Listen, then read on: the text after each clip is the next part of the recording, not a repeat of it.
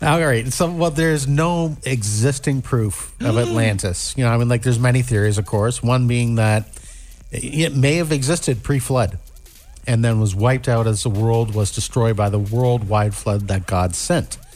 Now, if Atlantis did exist pre-flood, then it makes sense that we would not find any traces of it today. Yeah. Because the world was just wiped clean by God.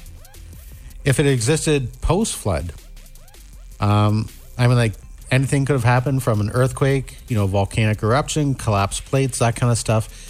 Or when the continents divided, you know, it was a casualty, sank beneath the ocean, you know, that kind of stuff. Yeah. But really, there is no definitive proof that it ever really existed. There is no mention of it in the Bible. So there you go. That's it. Or maybe it still exists today.